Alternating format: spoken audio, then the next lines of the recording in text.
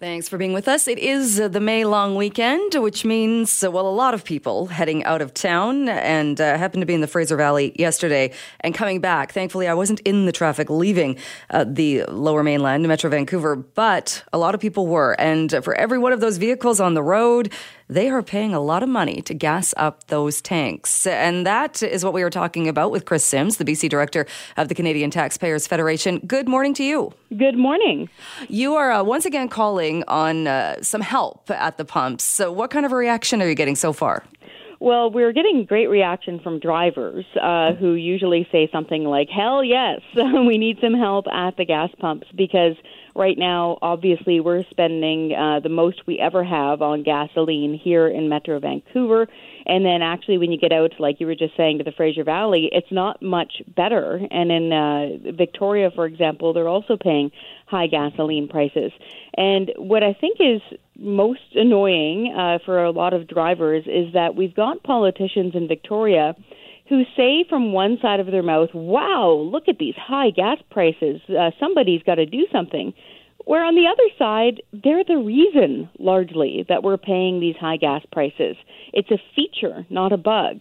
And if they really care and they really want to change the price of gas, they can do it. They can cut the gas taxes for right now, and that would give people relief. And then they can also do things like build infrastructure to get more gasoline and oil to our thirsty market here on the West Coast. And that would be longer term, but it would bring down the price because we'd have more supply of this stuff. And now every time that's brought up or put to the politicians in Victoria, we get the response that it's not us, it's not all the taxes, it's the companies gouging. It's one of the silliest things that we've really heard. Number one, we can't really change what a company is going to charge for something. This is generally a free country, so we can't usually do that. What we can change is the taxation level, and it's 54 cents per liter for every single liter of gasoline in Metro Vancouver. So, yeah, that's causing a lot of the pain at the pumps. And also, government behavior can restrict or increase supply of any one product. And so, as we can see right now, because the province of British Columbia has picked a fight with the province of Alberta, and they've said you're not allowed to expand your Trans Mountain Pipeline, for example, that's obviously restricting the flow of oil and gas product into Metro Vancouver. And anybody who's spent a little bit of time thinking about economics knows that if you restrict and strangle supply, that the demand will still be there and the price will go up. Premier John Horgan's a very intelligent man. He knows this very well. And he's pretending to be mystified as to why we have high gas prices. And so that's why we came out very clearly this week and said, a lot of the power is in his hands. And it's why we actually call the day that we had this week Gas Tax Honesty Day, because a lot of people don't know how many and how much of taxes they're putting into their tanks because the politicians don't tell us. And so every year our team sits there and crunches all the numbers and we break it all down and we tell people every year. You've also talked about it. It's not just the carbon tax, and you've broken down the number, all of the different taxes that get us to that 54 cents mark. A lot of it goes to TransLink. TransLink says if we were to cut the TransLink tax on gas, that would have negative consequences when it comes to TransLink's operations. So how do you respond to that? We think there's plenty of room for TransLink to change the way they spend money and to do things more economically. This always seems to happen. Whenever any party gets into power and says, you know what, we have to trim a little bit, the first thing you hear from those being trimmed is, oh my goodness, this is going to be affecting senior citizens and they can't get to the doctor. Or, oh my goodness, if you cut our city budget, children won't be able to get breakfast at school. Really? Well, how about you guys actually stop wasting money? For example, the head of TransLink, the head of a regional bus board, really, makes more money per year than the Prime Minister of Canada. A lot more money. Why? Why are we spending that? TransLink officials get crazy perks, including vehicle allowances, which is ironic because they're telling us to take the bus, and free parking, you name it. TransLink's overspending has been very well documented. And on the other side of things, as we saw during the TransLink tax referendum that we won, that people voted against, and politicians seem to ignore that, we found that if these politicians in Metro Vancouver, especially these mayors who say they love transit so much, put just 0.5% of their future earnings in taxes, not increasing them, 0.5% of future earnings into transit, it would more than pay for it. They don't need to be gouging people at the pumps or putting in new taxes. The Angus Reid Institute just did a survey on this, polling people. The results, I thought it was interesting because it was only in BC and Quebec pointed the finger at oil companies for the high price of gas, whereas the rest of the country was more leaning towards taxes, saying that taxes are too high when it comes to the price of gas at the pumps. Are you surprised at all that even BC residents, I think it was about 47%, said it was the companies, not the taxes? I'm amazed and quite surprised because when you say it's BC and Quebec, it's Metro Vancouver and places like Montreal that have the highest taxes in Canada. And to have those respondents saying that it's oil companies and not taxes, that's a big head scratcher. Now, again, if there's a way somehow that oil companies could charge less, that would be awesome. One of the main reasons that ways they could charge less is being able to have more supply on the market. And that is why we're saying, you know what, politicians need to stop fighting infrastructure. And again, here we go. We've got politicians, especially in places like Quebec City and Montreal, they're often the ones that are fighting oil infrastructure expansion. So that's another major problem. The two go hand in hand. And I really hope that drivers and folks out there filling up their gas tanks know why they're getting screwed at the pumps. They need to look to the politicians.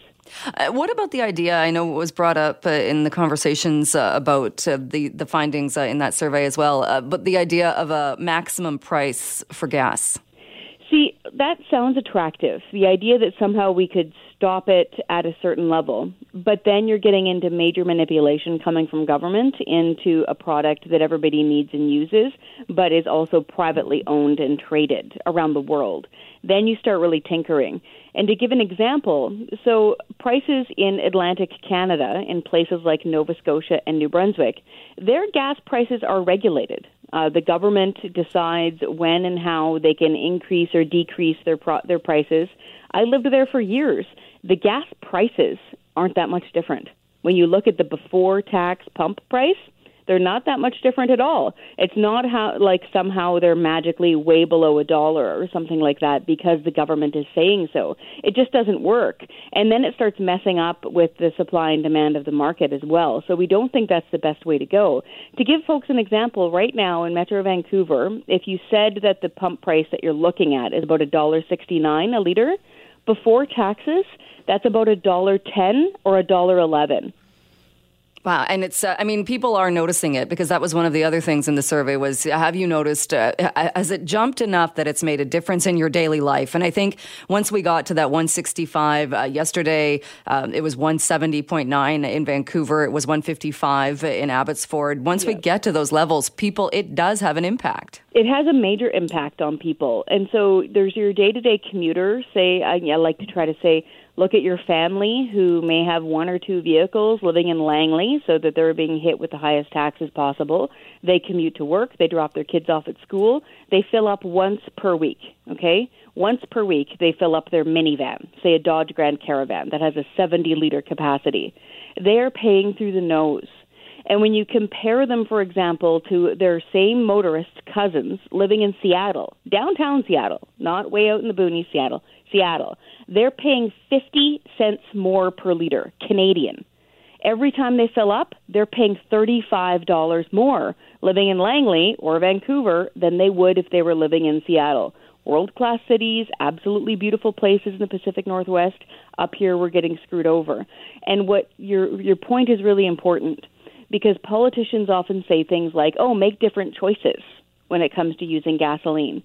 I don't know about you, but I don't really know anybody who just drives around randomly burning gasoline. They just don't do it. They're going to work, they're going to school, they're picking up the kids, they're taking their mom for treatment, all sorts of things.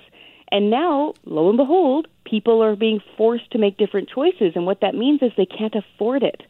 these folks now, if you think about it, they're probably deciding to not go on that road trip this summer.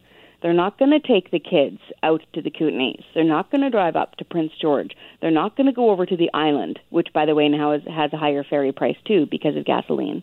So it's sad, and I really wish that these politicians who claim to be so caring would actually clue in and do something about it. All right, on that note, Chris, we'll have to leave it there, but thank you so much, and have a great rest of your long weekend. Thank you. Hang in there, everybody. Earlier on in the program, I shared with you just a couple of the comments from Gary Lentz. He was speaking with Simi Sarah on Thursday. That's the day that the Beverly McLachlin Report was released. And Mike Smith, who's a province columnist, also a host here on CKNW, has written about this, as well as the inquiry into money laundering. But let's start with the legislature spending and talk about that. Mike, thanks so much for being with us. Sure, anytime, Jill. You talked, your column on this is the winners and the losers. Who are the winners and the losers? Well, I think if you're going to go down well, first of all, the taxpayers are the losers, right? Yeah. I mean, we got burned on this thing, and even though Craig James has retired, quote unquote, as the clerk of the House, I think he was actually jumped before he was pushed. If he didn't retire, he would have been fired. It appears that it's going to be difficult, if not impossible, for taxpayers to recover any of the money involved in this. So I'd say taxpayers are a loser there for sure. And then if you add up all the cost of these inquiries and the lawyers, a lot of lawyers here are working on the public dime, so taxpayers take a real hit. As for Gary Lentz, I guess you got to put him down as a winner. He was found to have not committed any misconduct in this report, and he now says that he wants his job back. Now, don't forget there are other inquiries still going on, including a police investigation. So whether he gets his job back or not is unclear. And if he doesn't get his job back, if he's cleared by the police, then you got to wonder if taxpayers would be on the hook for a very expensive settlement with him. Craig James certainly has to go down as kind of a loser on the piece, as he's found to have committed misconduct by the former Supreme Court Chief Justice, and he's taken a hard knock, but he walks into the sunset with his pension. So, for Darryl Plecas, the crusading Speaker of the House, I think it was kind of a win-lose situation for him, because he took some criticism in this report for the way he's handled this, but on the whole, I think he was vindicated in that he did uncover wrongdoing at the legislature. He has forced changes there in terms of transparency and some of the spending rules. So I think at the end of the day, I think he still has a lot of public support for the way he did what he did. Gary Lentz says that he looks forward to returning to work, that he knows that the job will be a bit different now in light of this, but he feels like he can still work with everybody. Do you think that will be, it seems like it would be a bit of an uncomfortable situation at first. Well, if I was his lawyer, I would have told him that's precisely what he should go out and say. Take the high road. Say that you're happy that you've been vindicated, you bear no ill will, and you want to come back to work. Now, it's not that easy, because there are still other probes underway, including, as I mentioned, a police investigation. Now, he's just been cleared by the former Chief Justice of the Supreme Court of Canada. So you got to figure, he's likely to beat the rap on the police charge as well. Now, if he escapes all of these probes, and then he continues to say he wants his job back, well, is a guy like Plecas going to continue to work with him, or the other House leaders, after all this bad blood has been spilled? I think the more likely outcome is he's in a position to demand a very lucrative settlement. And that's another one where taxpayers, once again, hang on to your wallet, because this thing has been a debacle. This has been one of the weirdest scandals I've seen over here, Jill, in a long time, and that's saying a lot, because there's a lot of weird stuff that's happened. But this is one where taxpayers are probably going to take a bigger bath than they think.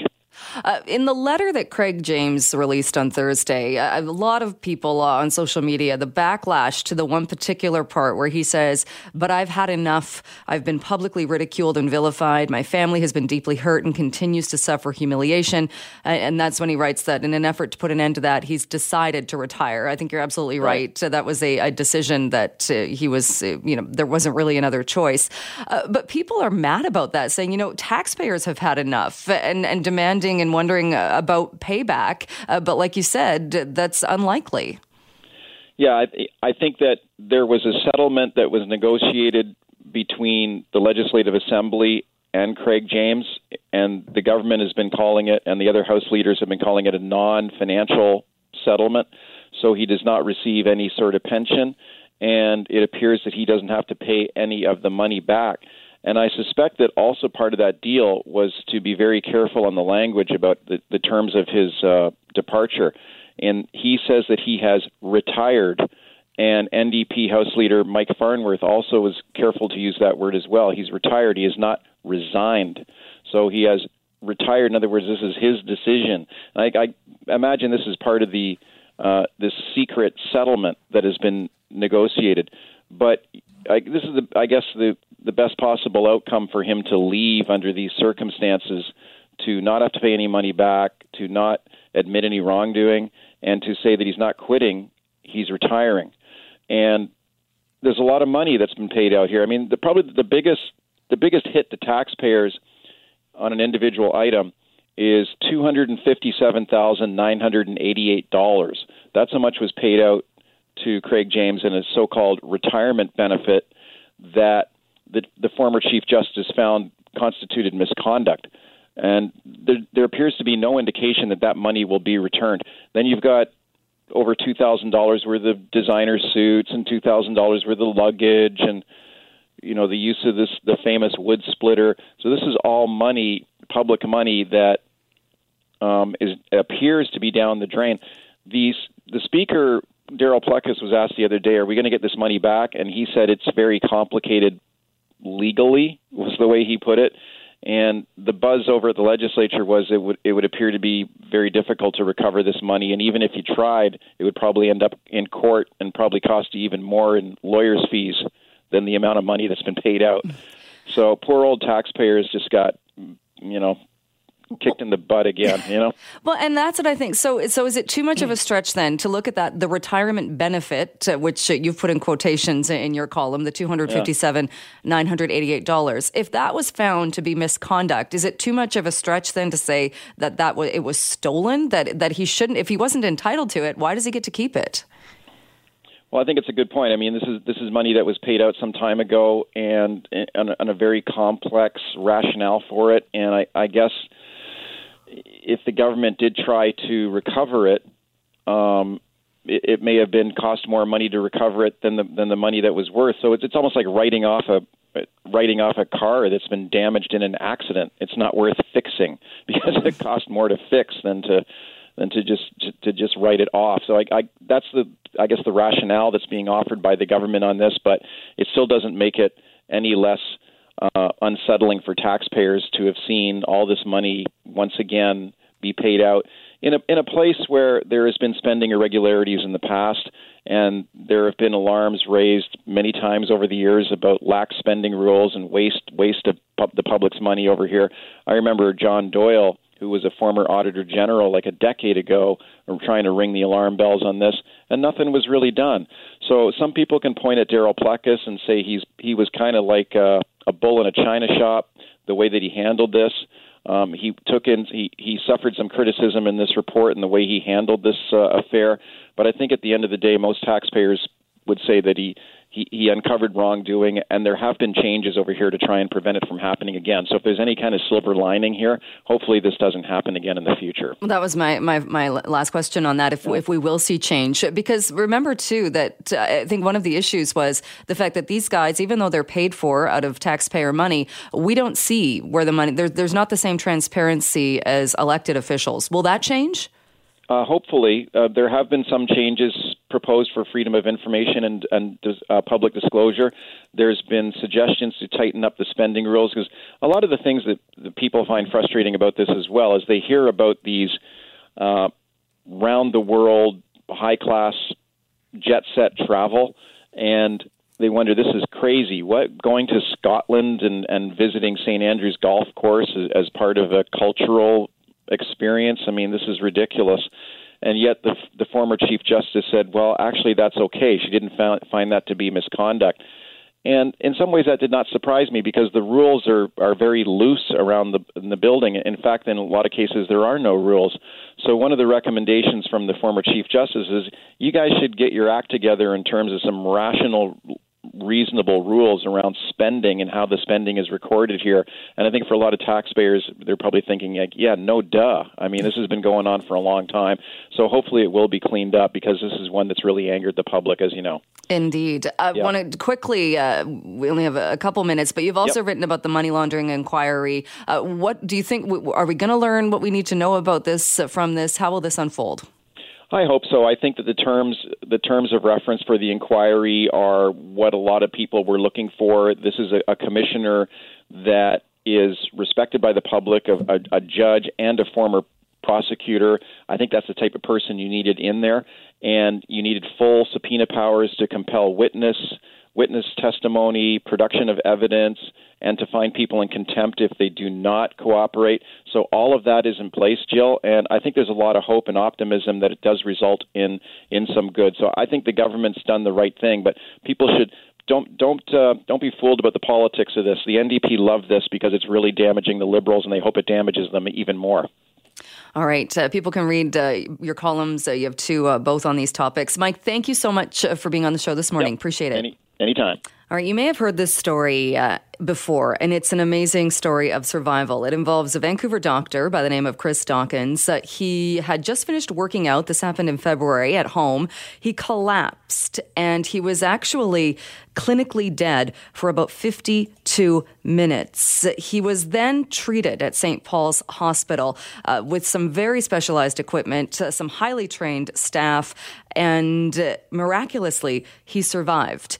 That story was so inspiring to one person in Vancouver. He actually made a $1 million donation to the St. Paul's Foundation, and that's going to help more people. So joining me to talk a bit more about this is Dr. Dan Calla. He is the head of emergency at St. Paul's. Dr. Calla, thank you so much for being with us. No, my pleasure. Thanks, Andrew. When people hear the story, and obviously it prompted this person to make a donation, but people are just amazed by this story and the fact that here's an individual who was declared clinically dead for 52 minutes and was brought back. How out of the norm is that? It's extremely unusual. You know, the statistics when you have a cardiac arrest, when your heart stops, basically every minute that passes, your likelihood of survival decreases. And after 30 minutes, there's something like a less than 1 or 2% chance of recovering, or at least recovering with any brain function. You know, and so 52 minutes is a staggeringly long time to be dead for and come back to life.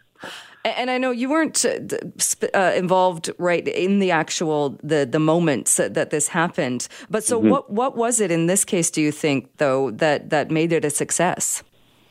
Well, it was the perfect, as I understand, it was the perfect alignment of responses, you know, from his wife, who recognized what had happened right away and started CPR immediately and called 911, and then there was a rapid response of very capable paramedics who continued the CPR and more advanced resuscitation, and also recognized the potential of using the new program at St. Paul's called eCPR. Because he wasn't responding to standard measures, and so it all flowed so perfectly. Of course, on the St. Paul's end, the team was waiting for him and got him on the cardiac bypass machine in an incredible amount of time, something like 10 or 11 minutes. So everything went as perfectly as it could in this case. And it sounds like if any one of those things hadn't happened, it would have been a very different outcome. For sure, I think all those things had to happen for him to survive. A donor came forward after hearing this story and seeing this story and donated $1 million to the St. Paul's Foundation. $1 million sounds like a lot of money, but in health terms, it's not a huge amount. What will that do, though, for the hospital? Well, it's been a wonderful infusion of funds to support, particularly this program.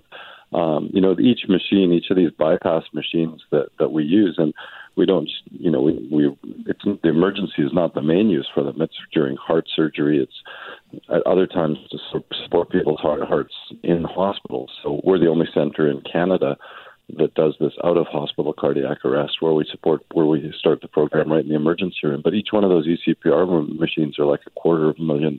They're extremely expensive and take incredible expertise to run. And then there was other equipment that was able to be purchased, such as the Lucas chest compression. Those, rather than doing manual CPR, these like piston-like devices that compress the chest and assure consistent and unfatiguing chest compression. So, and also an arterial blood analyzer for the emergency department, which makes us be able to analyze in real time the results of the resuscitation based on the blood gas. So all that equipment was possible because of this really generous donation. And has it changed then the outcomes? Because I remember years ago taking a first aid course and the paramedics saying, it's great, you need to know this knowledge, you need to know how to do this, but unfortunately, when somebody has a cardiac arrest, the success rate is very, very low. So is this changing the success rates and being able to bring people back? Yeah, yes, slowly, right? That's what you said is totally true, Jill. For years, decades, it's been around 10% or less people who have a cardiac arrest will survive them, But what this program targets is the healthiest of people, ones who have just unexpected or a sudden blockage in a coronary artery or some other reason for their heart to stop, and they're the ones with the highest likelihood of surviving, and so it gives people an opportunity that would have never had it before. Dr. Dawkins would not have survived. We know that 100%. He would not have survived without this program. So, the survival rates are never going to be 80% or 90%. But if you take them from 0% in these refractory cases to 30%, that's amazing. That's 3 out of 10 lives saved. So, and we don't know what the best endpoint is, but we're very proud of this innovative program that we're running at St. Paul's. And you touched on something too, I think that also people grasp on this story, is that here we talk about a 55-year-old man who had just finished working out. He seemed to be completely healthy and then goes into cardiac arrest. Are we seeing an increase in that? Probably not an increase. In general, cardiac health has probably improved over the last 30 or 40 years. But the problem is there's a lot of people who are fit and eat well and do everything right who have unknown cardiac disease. They have a single or multiple silent blockages in their coronary arteries, and those are the ones with the most risk of just dropping dead suddenly because they have no treatment for it and it's completely unexpected. So it's those patients that will always be at risk for this happening. And in seeing the technology, then, like you said, these machines, $250,000 each, they're not cheap, and for a good reason. Where do you go from here with the technology? Then, are you, as far as St. Paul's having these machines, are you in a good position now, or are you always needing more? Well, this infusion is great for right now. I think it gives us the equipment we need to expand the program and just perfect it, right? We started from nothing. Dr. Brian Gurneau, who's a merge doc, who is really the impetus behind this program, has brought, other programs that were in the world, across the world doing this, but we'd never seen anything like it. And it's kind of like he describes it like a pit stop for a race car, right? Things that have to happen in seconds with multiple things. It takes incredible practice and synchronization and coordination. And likewise, our colleagues, the paramedics who bring the patients in, have to do so much prep for us and recognize the right cases to bring in. So it's been a learning curve, but we're getting better and better at it. And with this new equipment, we'll be able to continue to expand it. How long would it take then for a doctor to be trained on the equipment? Is it a long process then to get up to speed to be able to use it? Sure, and it's not just doctors. We have the perfusionists who run they're experts in just running bypass. We have cardiac surgeons and cardiologists who have to help get the lines in place and do it. And so, it takes a long time and a lot of expertise, and you need the right people. But more than just, any one procedure, you need the synchronization, you need the teamwork, and that's what we're getting a lot better at right now. All right. Well, it was a fascinating story, and leading to that donation to more equipment, just a great news story. We will leave it there. Dr. Calla, thank you so much for your time today. Great. Yeah, thanks. We are taking a look at the economic ties between BC and Alberta. And my guess is, if you were to ask anybody, are there close ties between the two provinces? The answer would be yes. But if you asked them just how much is depending on that, what kind of money figures we're talking about, the figures might be a lot bigger than you imagined. Joining us to talk a bit more about this is Ken Peacock, Vice President and Chief Economist at the BC Business Council, also the author of a new report that looks at this. Ken, thank you so much for being with us this morning. Good to be with you, Jill. You're taking a look at just how linked the two provinces are. So what did you find? Well, we found that the interconnections are actually surprisingly strong. I mean, like you said, most people would guess that they probably are significant and important. But, I mean, just as a high-level number, the value of trade in goods and services going back and forth between BC and Alberta is $30 billion annually. So that's a significant figure. And I mean, to provide some further context, what we actually export to Alberta in goods, that's excluding services, is more than what we export to China each year. So the trade relationship is significant. That is. And I think because we're on the coast, I think people would jump or think that we probably do more overseas, but it's not. It's right literally in our backyard. Yeah, literally. Trade within Canada is important. That's one of the reasons governments over the years have paid attention to internal trade barriers. I mean, they're not really sexy to talk about, and they're not really, really large issues. But the volume of goods and services flowing back and forth, you just don't want any barriers impeding those at all. And is there the bulk of it to one particular good? Well, yes, not surprisingly, what Alberta exports to BC, the top product is refined petroleum products. But the list is very, very diverse, and it's long. We do have the top 25 items itemized in the report that you referenced. It can be found on our website, but I'm not going to go through all those right now. But food also comes from Alberta. That's the second largest category. And then mineral support services, which is interesting. This is all the support services that go into natural gas exploration and natural gas development, and a lot of those services flow across the Alberta border into BC. So that's a big export for Alberta. Now, going the other way, BC's largest export into Alberta happens to be natural gas, but our second largest export is transportation services, and this speaks to the importance of the gateway for Alberta's economy, but we also generate and earn a bunch of export revenue from providing those services to Alberta as they get their products out to overseas markets in Asia. Right, because that might be one area, too, where we think that to BC, I don't know if we'd say upper hand, but is perhaps, I mean, BC is the port, BC is the coast, and is the portal to overseas markets. So Alberta needs that. Alberta absolutely needs that. The Federation needs it. And again, this is why constitutionally the federal government has jurisdiction over transportation, is for precisely that reason, because if there are provincial spats from time to time, you don't want a situation where a province can landlock or block another province's access, because really at the end of the day, we are a federation. We're much better off when we cooperate, and any sort of trade wars internally are something we absolutely do not want to see. Well, we've certainly had spats between BC and Alberta in the past, and I think you could characterize the one right now over the Trans Mountain pipeline expansion as continuing. So what kind of damage does that do? Well, it just, of course, it depends what happens, if anything. But I think just anytime you're implementing any sort of barriers, and then the risk for that to escalate and get in a little bit of a tit for tat, that's problematic. We don't want to see that. It just adds cost. It adds uncertainty. We got enough uncertainty with our trading partners south of the border and other geopolitical issues. We don't need to be doing that internally here in between BC and Alberta. And it's interesting, you mentioned that too, and that's the reason why railways, ports, pipelines are federal, fall under federal jurisdiction. But in listening to what's been said about the pipeline expansion and people who are opposed to that, there does seem to be this argument put forward that no, the provinces can stop these things and can stand up for themselves. Yeah, I think constitutionally it's pretty clear that transportation and pipelines do fall under federal. I'm far from a constitutional or legal expert, but a high-level reading of the Constitution, that would be my interpretation.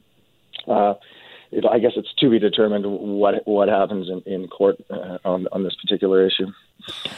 When we talk about that and that number, the $30 billion number of interprovincial trade annually between the two provinces, is there potential there, though, that we're missing out on? No, not yet. That everything, as the goods and services are flowing back and forth across borders, I don't think there's any sort of missed opportunities at this point. Relations are still good, and that's such a large number. I mean, there's so much activity flowing back and forth. So I don't think we're anywhere near that level of concern at this point.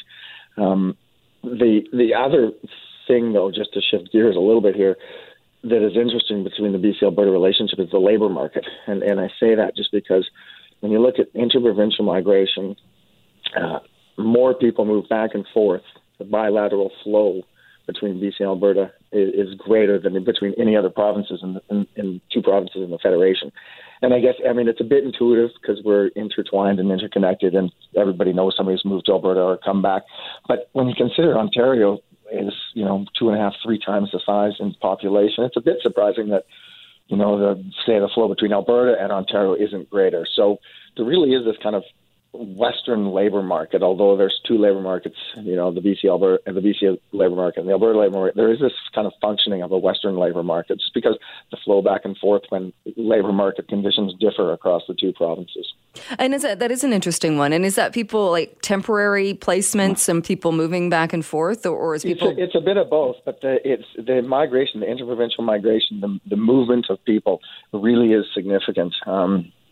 If we just look at the past decade, I think, 225,000 British Columbians moved to Alberta, and a few more Albertans, 253,000, moved to BC. So BC had a little bit of a net inflow. So we're talking 500,000 people over the past decade relocated to one of the two provinces. And like I said, no other two provinces have a flow that even comes close to approaching that number. It's an interesting number, too, because I think if you just anecdotally asked people, we would, and probably because news coverage, we often talk about people leaving BC because of the high cost of living and going elsewhere, and Alberta is often one of the destinations. But I think people might have thought that it would have been tipped the other way, more people going to Alberta. But that's interesting that there's more people from Alberta coming to BC. Well, okay, so that the number I just referenced was a cumulative number over 10 years.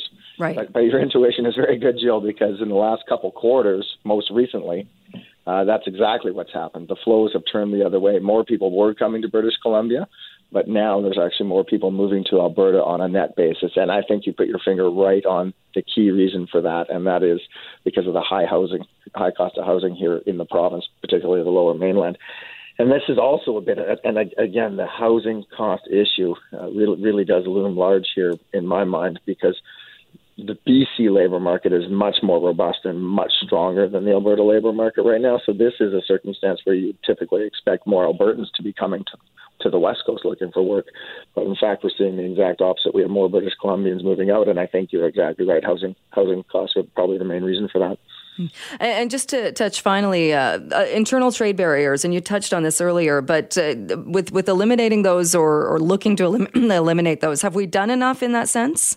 We've done pretty good. This is the other interesting thing, and this is the thing that I find a bit perplexing here is recall that BC and Alberta pioneered a trade agreement, an internal trade agreement called TILMA, and then it's a follow-up partnership or program that included Manitoba and Saskatchewan, the New West Partnership Trade Agreement, which effectively eliminated all trade barriers between provinces for the ones that are signatories. So, yes, we have done a lot, and like I said, it's interesting to note that kind of BC and Alberta were the pioneers of that, breaking down these barriers and ensuring goods and people moved freely across the borders. There's a bunch of professional designations that are in that agreement to ensure that people can move back and forth, like dental hygienists and stuff that require certification can go back and forth between the two provinces. So it really was a comprehensive agreement. So it's a bit unfortunate to see sort of that agreement tested or challenged a little bit with what's going on.